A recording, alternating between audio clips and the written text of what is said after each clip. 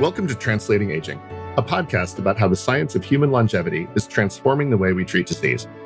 In each episode, we bring you conversations with the researchers, entrepreneurs, and investors who are working at the vanguard of the field. Translating Aging is produced by BioAge Labs, a clinical stage biotechnology company developing therapies to extend healthy lifespan by targeting the molecular causes of aging. I'm Chris Patil, VP of Media at BioAge. Joining us today is Dr. Marco Demaria, a dynamic young investigator who specializes in the study of cellular senescence, a process that has been implicated in multiple disease states and in aging itself. I would call Marco a rising star in the field, except that his star has already risen. Since starting his lab at the University of Groningen and the European Research Institute for the Biology of Aging, he has published prolifically on multiple aspects of senescence biology, and he was recently elected president of the International Cell Senescence Association, an organization devoted to promoting research, cooperation, and exchange of information in this exciting field. On a personal note, it's a particular pleasure to talk to Marco because he's a former colleague. We were postdocs together in the laboratory of Judith Campisi, one of the foremost leaders in the study of senescence and one of the most influential biologists of aging in the world. We're going to have a couple of other Campisi Lab alumni on the show in coming months as well. Marco, thanks for joining us. Hi, Chris. It's a great pleasure to be with you today. Really nice to hear your voice, man. So let's warm up a bit with some definitions. For our listeners who are into the longevity space but may not be familiar with it, what is cellular senescence? Yeah, this is the most complicated question you can start with. We like to define senescence as a cellular state of stable and generally irreversible growth arrest. So a cell that essentially was originally able to grow and proliferate, but then it becomes unable to do so. However, there have been a lot of exceptions to this paradigm in the last few years. So, of course, the nomenclature is becoming a little bit more shaky. But together with this phenotype that is indeed of growth arrest, senescent cells are normally associated with a number of morphological and structural changes that we can normally define as hypersecretory and with a metabolic alteration that make them indeed somehow dangerous in some context and somehow beneficial in some others. Hypersecretory, that means they're secreting a lot of different factors. How can that be dangerous? The problem comes when this hypersecretory phenotype is somehow dysregulated.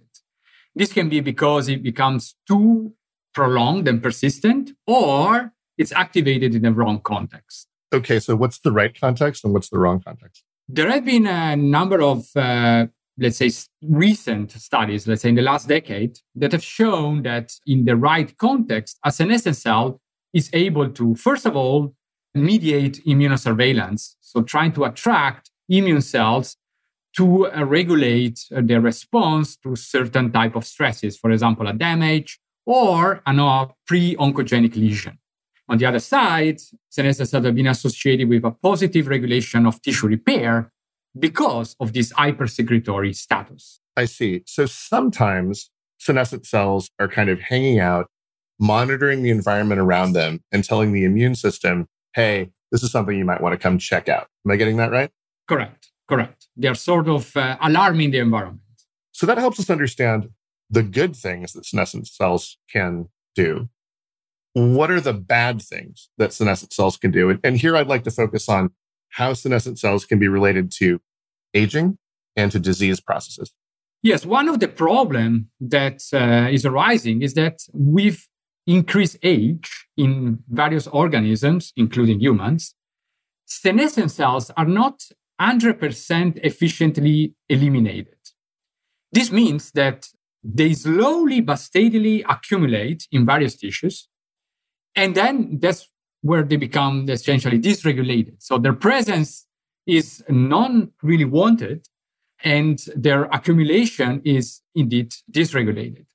So essentially, they start to persist, they accumulate, and they continuously secrete these factors that initially were beneficial, but now they become potentially detrimental. So you have these messages that the senescent cells were sending to the immune system and to the tissue around them. And at first, they were useful. But as these cells start to accumulate and they are present in higher and higher numbers as we age, those signals become counterproductive and can lead to tissue damage, immune dysregulation, and all kinds of bad things. Yes, this is correct. And it is important to say that, senescence is a very dynamic process. A cell that is in an early senescence state seems to be different from a senescent cell in a late state. So also their phenotype and their hypersecretory phenotype might be switching from a beneficial to a detrimental function because of the composition of it. The composition of the response, that is to say the factors that they're secreting, changes over time? Correct. The composition of the secretory phenotype might change with time. So they start out as good citizens, but they end up as bad neighbors. At least this is one of the hypotheses. Yes. Okay. And we'll entertain a lot of different hypotheses. I think that you pointed something out in response to the first question, which is that we used to think we had a pretty good handle on senescence. Cells get damaged or their telomeres grow short. They enter a state of permanent growth arrest so they don't become tumors. The end. And then we found out that there was all this diversity in the way that cells enter senescence. There was all this diversity in the way that they behave once they become senescent, that there's a life cycle where early and late senescent cells are different, and there are beneficial effects of senescence. It's not just a passive defense against tumorigenesis, but there's actually a function in kind of the normal young body that senescent cells do, but it's their late life function that we really need to watch out for. And there's even more diversity. There's even more sort of controversies and issues of definitions in the field. And I know those are still being worked out. So taking that as read, this is complicated, which is good because it keeps us all in business. Which aspects of senescence are you most interested in your own research group? One aspect of senescence that I'm more interested in at the moment, and my lab is as well, because I taught them to do so. No, I'm kidding. No, because they're also interested in, indeed, to solve this question.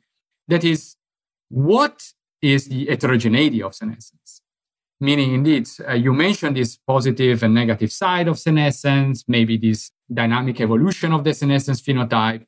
But what are we looking at? Are we looking at different type of senescent cells, which have completely different origins? Or we are looking at, indeed, an evolution of a program throughout time? So my lab is trying to understand this point. It's trying to understand whether we are indeed facing a phenotype, senescence, which should be actually divided in many different subphenotypes. So different types of subtypes of senescent cells, different population of senescent cells, each with its own properties and functions. Or we are looking simply at one phenomenon that essentially is highly dynamic and is influenced by the time, by the context in which it resides and it develops, which is a completely different, of course, hypothesis than the one that, the cell would start from a different program at the beginning. I see. So you're asking the question, do we have different cell states or the same cell state at different times? Exactly. So where do you come down on this? Do you think it's the former, the latter, or ask me in 2 weeks? I will tell you, ask you in 20 years, seeing what's happening. I think that, we don't have to be too religious on this in the sense that I think we should not just believe one or the other. It's probably a mix of the two. There might be situations where indeed the senescence program develops differently completely and originates different subtypes of senescent cells. But there might be also conditions in which the same senescent cell that started with one function develop a second function. So I think it's a mix of the two, essentially. I want to jump ahead a little bit. I mean, we're going to talk about the use of senolytic medications. And senolytic, for listeners who don't know the term, are drugs that kill or eliminate senescent cells. There's an idea that to the extent that senescent cells drive age-related change, that senolytic drugs will help us treat or even prevent diseases of aging. So how does this question of heterogeneity bear on the strategy of using senolytic medications in the clinic? I think that is one of the most important points at the moment in the development of senolytics. And the reason being that all the senolytics that we are somehow using now, both at the preclinical and at the clinical level, are repurposed drugs which have a very general effect on senescent cells and are not able at all to discriminate the different type of senescent cells that exist. And the next generation of senolytic drugs should definitely focus on dissecting the target that they want to reach because of the potential side effect of administering a general senolytic that could interfere with the beneficial senescence. So the next step is for sure to develop more tailored, more targeted senolytic interventions that are aiming to interfere with specific subtypes. So there's a loose analogy with the way that the oncology field has evolved, which we've gone from these very general drugs. I mean, not that there are any beneficial effects of cancer cells, so the analogy is a little strained, but old school cancer drugs are extremely broad spectrum and hit any dividing cell.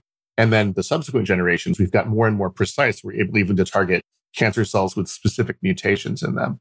And it sounds like you're describing a world in which, as we understand the heterogeneity of senescence, we're able to target more and more precisely particular senescent cells and hopefully eliminate the bad ones or just the bad behavior while maintaining the positive or beneficial effects of other senescent cells in the body. Yes, exactly. That's exactly my point. And also, it is important to mention that what we call senolytic drugs and compounds are all repurposed drugs. So there are very few exceptions of drugs that have been developed on targeting selectively senescent cells, because most of the senolytics that we call senolytics now are repurposed drugs, and most of them are actually anti-cancer drugs. So it's actually interesting that the analogy also goes on the drugs themselves, not only on the potential process of targeting selective subpopulations of cells with specific mutations and traits. Oh, that's fantastic. I didn't know that. Moving on to another research focus, your lab has made some intriguing discoveries related to hypoxia, which is the term for low oxygen levels, and how our cellular response to hypoxia can change the behavior of senescent cells. Could you tell us a little bit about those findings? Yes, essentially what we have found is that in a hypoxic environment, which means in a lower oxygen condition, a senescent cell develops some of the traits that characterize senescence, including the growth arrest and some other markers, but it does not really develop a full and strong hypersecretory phenotype. We have observed that also in tissues, both in mice and humans, the development of the SASP seems to be proportional to the oxygen level of that tissue. Could you just quickly define the word SASP for our listeners? Oh, yeah, sorry. That's the senescence-associated secretory phenotype. So that's the hypersecretory phenotype that we have discussed until now. This is an interesting observation because on one side, we can think that tissues that are less exposed to oxygen would also develop less SASP. So potentially those tissues might age or have less problems because of senescence than others. But also that potentially these low oxygen concentrations could be exploited therapeutically to lower the detrimental SASP that happen in hyperoxygenated tissues. And this can be achieved both by using indeed regulating oxygen itself, because it's possible to expose organisms to a different level of oxygen, but also to maybe find drugs that can be mimetics of these effects. How do you think that oxygen is influencing the SASP? The mechanism is passing through another adaptation to low oxygen concentrations, and mainly to an adaptation to metabolic disturbances, which is the activation of a kinase, a very important kinase, which is called AMP kinase. And the main property of AMPK or AMP kinase in our system is that it can suppress the activity of mTOR, which we all know being a nutrient-sensing protein, which is very important in aging, but is also very important in driving and pushing the SASP to high levels. So when you have activation of AMPK in hypoxic environments, you suppress mTOR activity, and consequently, you suppress the high SASP that you would normally observe. So let's go back to something you were talking about earlier about the ramifications of this for how we target senescent cells in the context of treating disease. I mean, or even preventing aging. Should we all just hold our breath for 2 minutes a day? I mean, I thought that intermittent fasting was hard enough. Well, intermittent fasting to me is much harder than actually maybe, hold my breath for 30 seconds. No, actually, there are ways that you can simply expose yourself to lower oxygen concentrations. We are all used to see, I think, these hyperbaric chambers where indeed you are just exposed to high oxygen. But you can also do the reverse. You cannot expose yourself to lower oxygen for only a few minutes. And actually, there have been a number of studies now reported in the literature, and people are voluntarily subjecting themselves to low oxygen concentrations. So my dream and my goal is to try to study whether individuals that undergo this type of interventions have indeed some benefits because of the suppression of the SASP. Now, most people are not going to have access to a hypobaric chamber. So you said that there were some pharmaceutical ways to kind of mimic the effects of low oxygen without actually depriving the body of oxygen. Is that right? Yes. But also, if I can take us also a step back here and mention that it is true that, some of these equipment to expose yourself to either hyper or hypobaric conditions are not, easily available. It is also possible that there are some connections with the way we breathe, indeed. So there have been a lot of studies about breathing, and now there is a lot of interest about, breathing techniques and trying to expose ourselves to different type of breathing techniques during the day because they might have advantages. And there might be connection with these sort of like hyperoxic waves that might be beneficial because indeed they suppress certain mechanisms such as the mTOR activity, which are involved in developing SASP and detrimental function of senescence. So you were recently awarded an Impetus grant to pursue the relationship between hypoxia and senescence. And our listeners will remember we had Martin Bork Jensen, founder of the Impetus Grant Program, on the show last year. And the idea is these are lean, mean grants with rapid review that provide funding for scientists to start working on what they consider the most important problems in aging biology without delay. So in light of that, where are you going next with this research?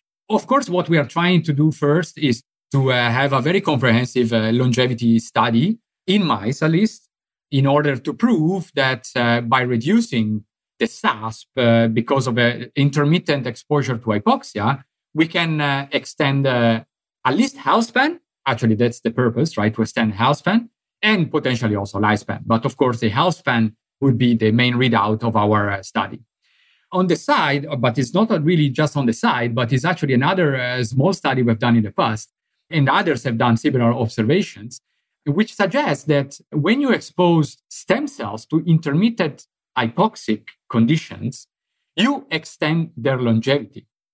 So we also want to make this study of stem cell longevity in mice and in mouse tissues because we think that might be another mechanism by which we can improve health, which is maintaining the stem cell pool because we retard the aging of these stem cells. Oh, that's really cool. So when you talk about extending health span, are there specific diseases that you feel like, or diseases of aging, that the knowledge that you're getting from these studies might help us to treat? It is important to point out that our study is in mice. So mice, normally, if you go for age-related diseases that they develop naturally, it's quite different from what humans develop naturally. So unless you go for specific disease models in mice, and then you can tailor the specific disease, the spectrum of diseases that mice develop naturally with age is quite different from the one that human. So it's a little bit more difficult to study that. But what you can study in mice is for sure the general aging and frailty that seems to be quite similar to what humans do.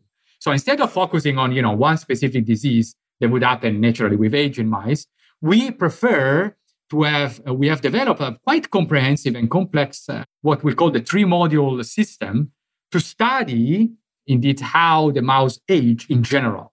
So a complex number of parameters that are categorized indeed in these 3 modules would reflect the aging at the organismal level of the animal without focusing on specific diseases. Well, I want to talk about a specific disease connection that you've written about. Recently, you published what I thought was a fascinating and thoughtful review about the idea that senescence might make COVID-19 more severe in the elderly. COVID is so much more lethal in older people that some scholars have referred to it as a disease of aging.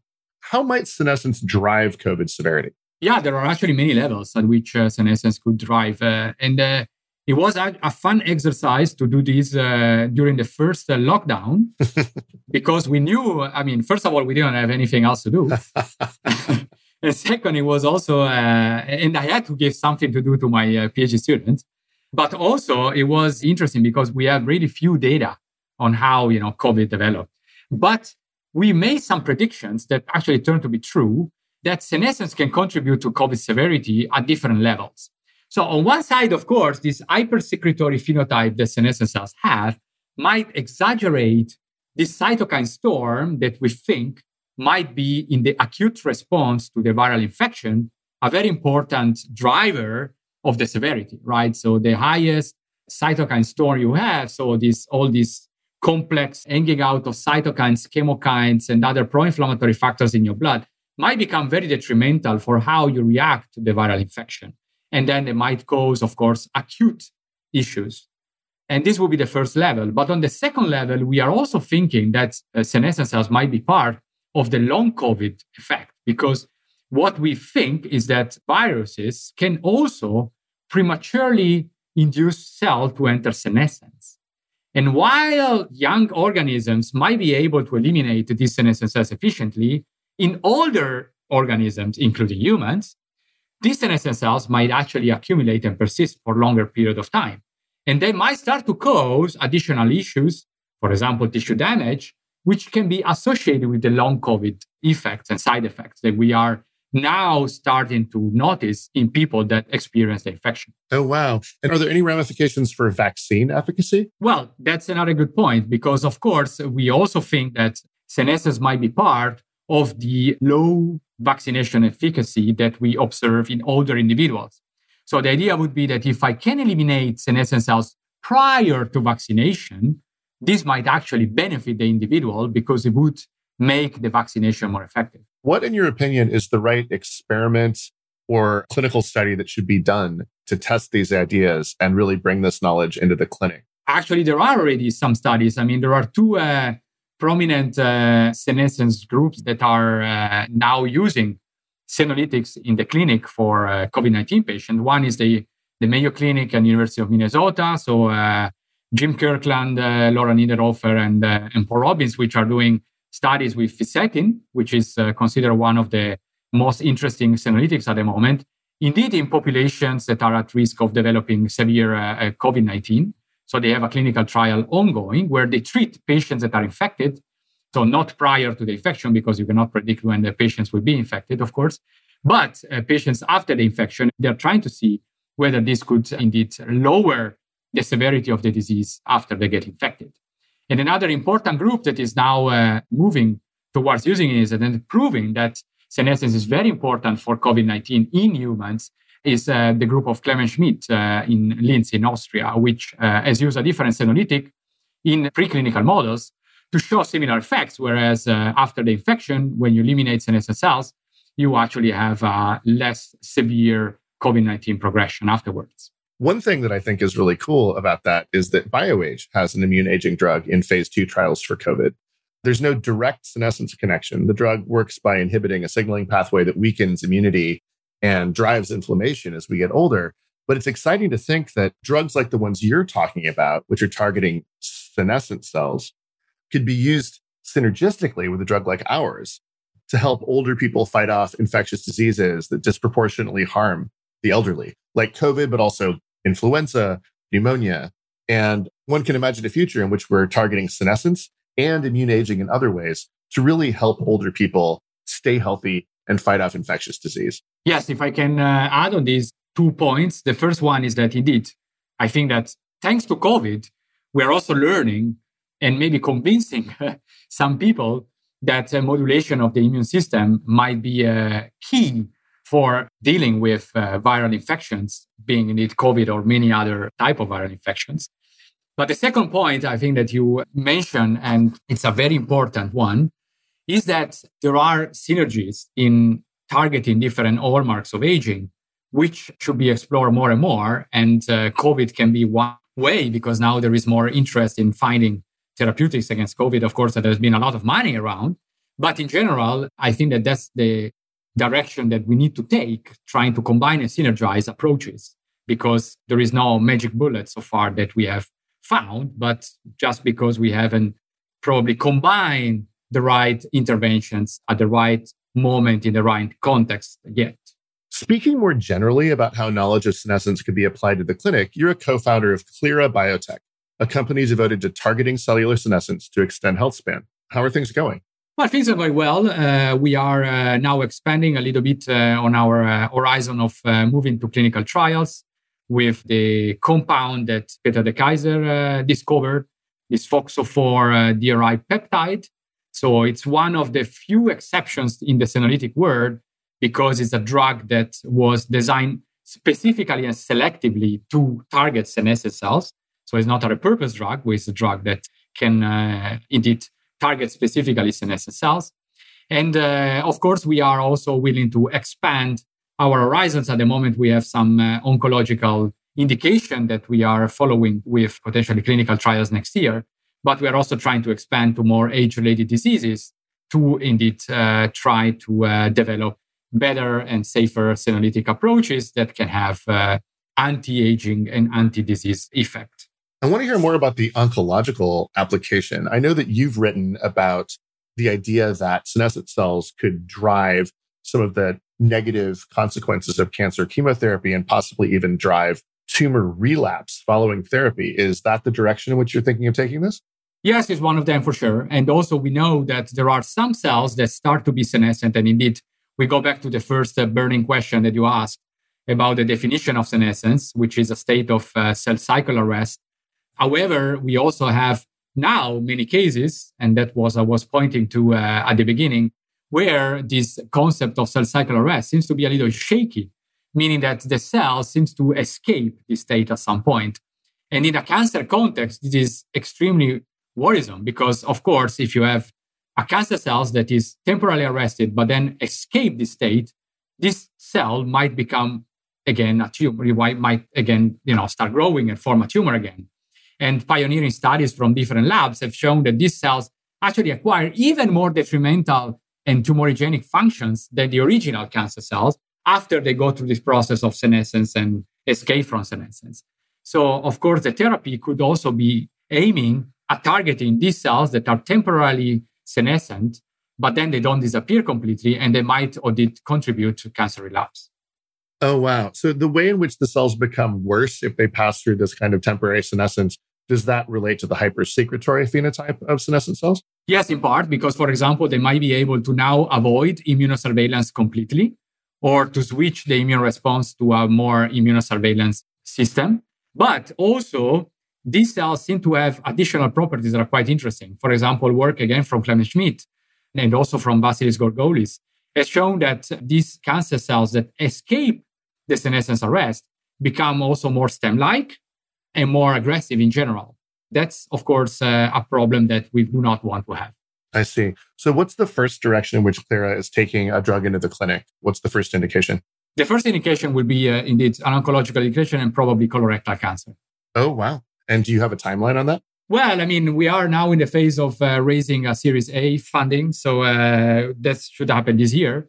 And if that's successful, of course, next year, we want to starting to plan the trial. Oh, fantastic. Well, certainly, I think I join our listeners in wishing you the best of luck with that funding round. And I'd really like to hear about this drug getting into the clinic sooner rather than later. I think just one fun thing to mention is that Peter, who you mentioned, Peter De Keyser, who discovered this compound, he was yet another Campisi Lab alumnus. We all worked together about 12 years ago. I think we were all in lab at the same time. Is that right? Yes, correct. We all overlapped at some point, and it was a really fun environment and very engaging and stimulating. It was an exciting time in the field. And actually, one of the reasons I wanted to talk to you in particular on the show is that you joined the field at a time of real revolution, when it was becoming obvious that senescence was likely to be intimately involved in human aging, age-related disease. So I kind of wanted to get your perspective. I'm thinking back to yourself as a starting postdoc in the Campisi Lab and the time that's passed until now. How do you feel like the field has evolved over that 12-year period? And to put it another way, how are we looking at senescence differently than we did back then? What are the new questions that have arisen in that time? First of all, you are really making me feel aging. But yes, I mean, I think a lot changed. I mean, when indeed I joined the field, I think that we still had a lot of doubts about the importance of senescence in vivo. We clearly could see this phenomenon in a petri dish, But we were not sure that this phenomenon was so clear and naturally happening in vivo. We didn't have models at the time. So everything happened in the last decade, of course, where we started to have mouse models. We started to think, maybe we can also develop therapeutics. And we, and of course, many others demonstrated that, yes, senescence is real. It happens in people. It happens in organismal models. We can target these cells. If you target them, they can have some interesting beneficial effect. But on the other side, we learned that there is a bright side of senescence, which goes beyond the idea of tumor suppression because of the cell cycle arrest. We found, the tissue repair-associated senescence, which was not known, 12, 14 years ago. We found that senescence might be a program that is part of embryogenesis. So there are many different findings that now have to be put in the context also of evolution. Why we selected senescence. So, it becomes detrimental, but of course, it has been selected because some beneficial function, of course, which are immunoregulation, tissue repair regulation, tissue structure, and many others that might be positive. And now where are we going is that, can we now maybe think that there is no such thing as senescence in general, but there are subtypes of senescent cells, which might be called differently and might be part of completely different programs. So now we enter in the area of heterogeneity of senescence and how senescence should be probably now defined in various different ways and start to diversify, classify senescence depending on the context, on the function, on the phenotype, and many other factors that can influence it. So I think that, we are moving forward, but we have also rushed a lot in thinking that senescence is bad, develop interventions against senescence. But we have a lot to learn yet, and we still have the need to do a lot of basic biology to learn about this concept of heterogeneity. And as you said before, our understanding of that heterogeneity is going to heavily inform our strategies in the way we try to target senescent cells in clinical contexts. Yes, absolutely. We don't believe in these pan-senescence therapeutics. We think that it might be a much better idea to trying to tailor and targeting specific subtypes of senescent cells. One sort of question that I like to ask as we get to the end of the interview is, what is your favorite experiment that you would like to see done that you're not doing yourself in your own lab? The experiments I would like to see done is to combine approaches that target different aspects of aging. And with this, I mean that we would like to see the modulation of the different hallmarks of aging in the same context. For example, I would say senolytic intervention together with cell reprogramming, together with nutrient sensing modulation. That's what I would like to see in one study, which is something that cannot be done by a laboratory. Unfortunately, I would not have resources in terms of personnel, money, and space to do all this myself. But I hope that, for example, some of these new longevity companies that are pulling in billions of dollars would be able to start this approach. You're talking about a particular aging company that's bringing in billions of dollars, of course. Well, at the moment, there is only one, but, maybe there will be more in the future. Hopefully. I think that's a fascinating idea. I mean, we have these individual interventions. It would be amazing to see what happens when we, figure out all the non-redundant or at least mostly orthogonal interventions and throw them all at the same organism and monitor how the hallmarks of aging progress in that organism. We have all these tools. What happens if we use them all at once? Yes, correct. And we can go also with some sort of educated guess, right? Because, for example, we have now the TAME study with metformin. I know that you had Nir Barzilai on the show. Metformin probably is not a good combination with senolytics because metformin can suppress the SASP, so the hypersecretory phenotype. And perhaps a senescent cell without the pro-inflammatory phenotype becomes even more complicated to be recognized by the immune system. So maybe it can actually survive for a prolonged period of times because of that. So maybe that's not a good combination, but there are others. For example, giving a senolytic and then trying to give fresh stem cells or rejuvenating some cells in the body might be very, very interesting to study. I think that sounds fascinating. You've given us a ton to think about. Marco Demaria, thank you so much for joining us today. Thank you, Chris. It's been a pleasure, and I hope to see you soon. I hope so too, man. That'd be great. Many thanks as well to our listeners and subscribers. If you have feedback or suggestions for future episodes of Translating Aging, you can contact us by email at podcast@bioagelabs.com, on Twitter @bioagepodcast, or via our LinkedIn page. You can also follow our sponsor, BioAge Labs, on Twitter and LinkedIn. We'll see you next time.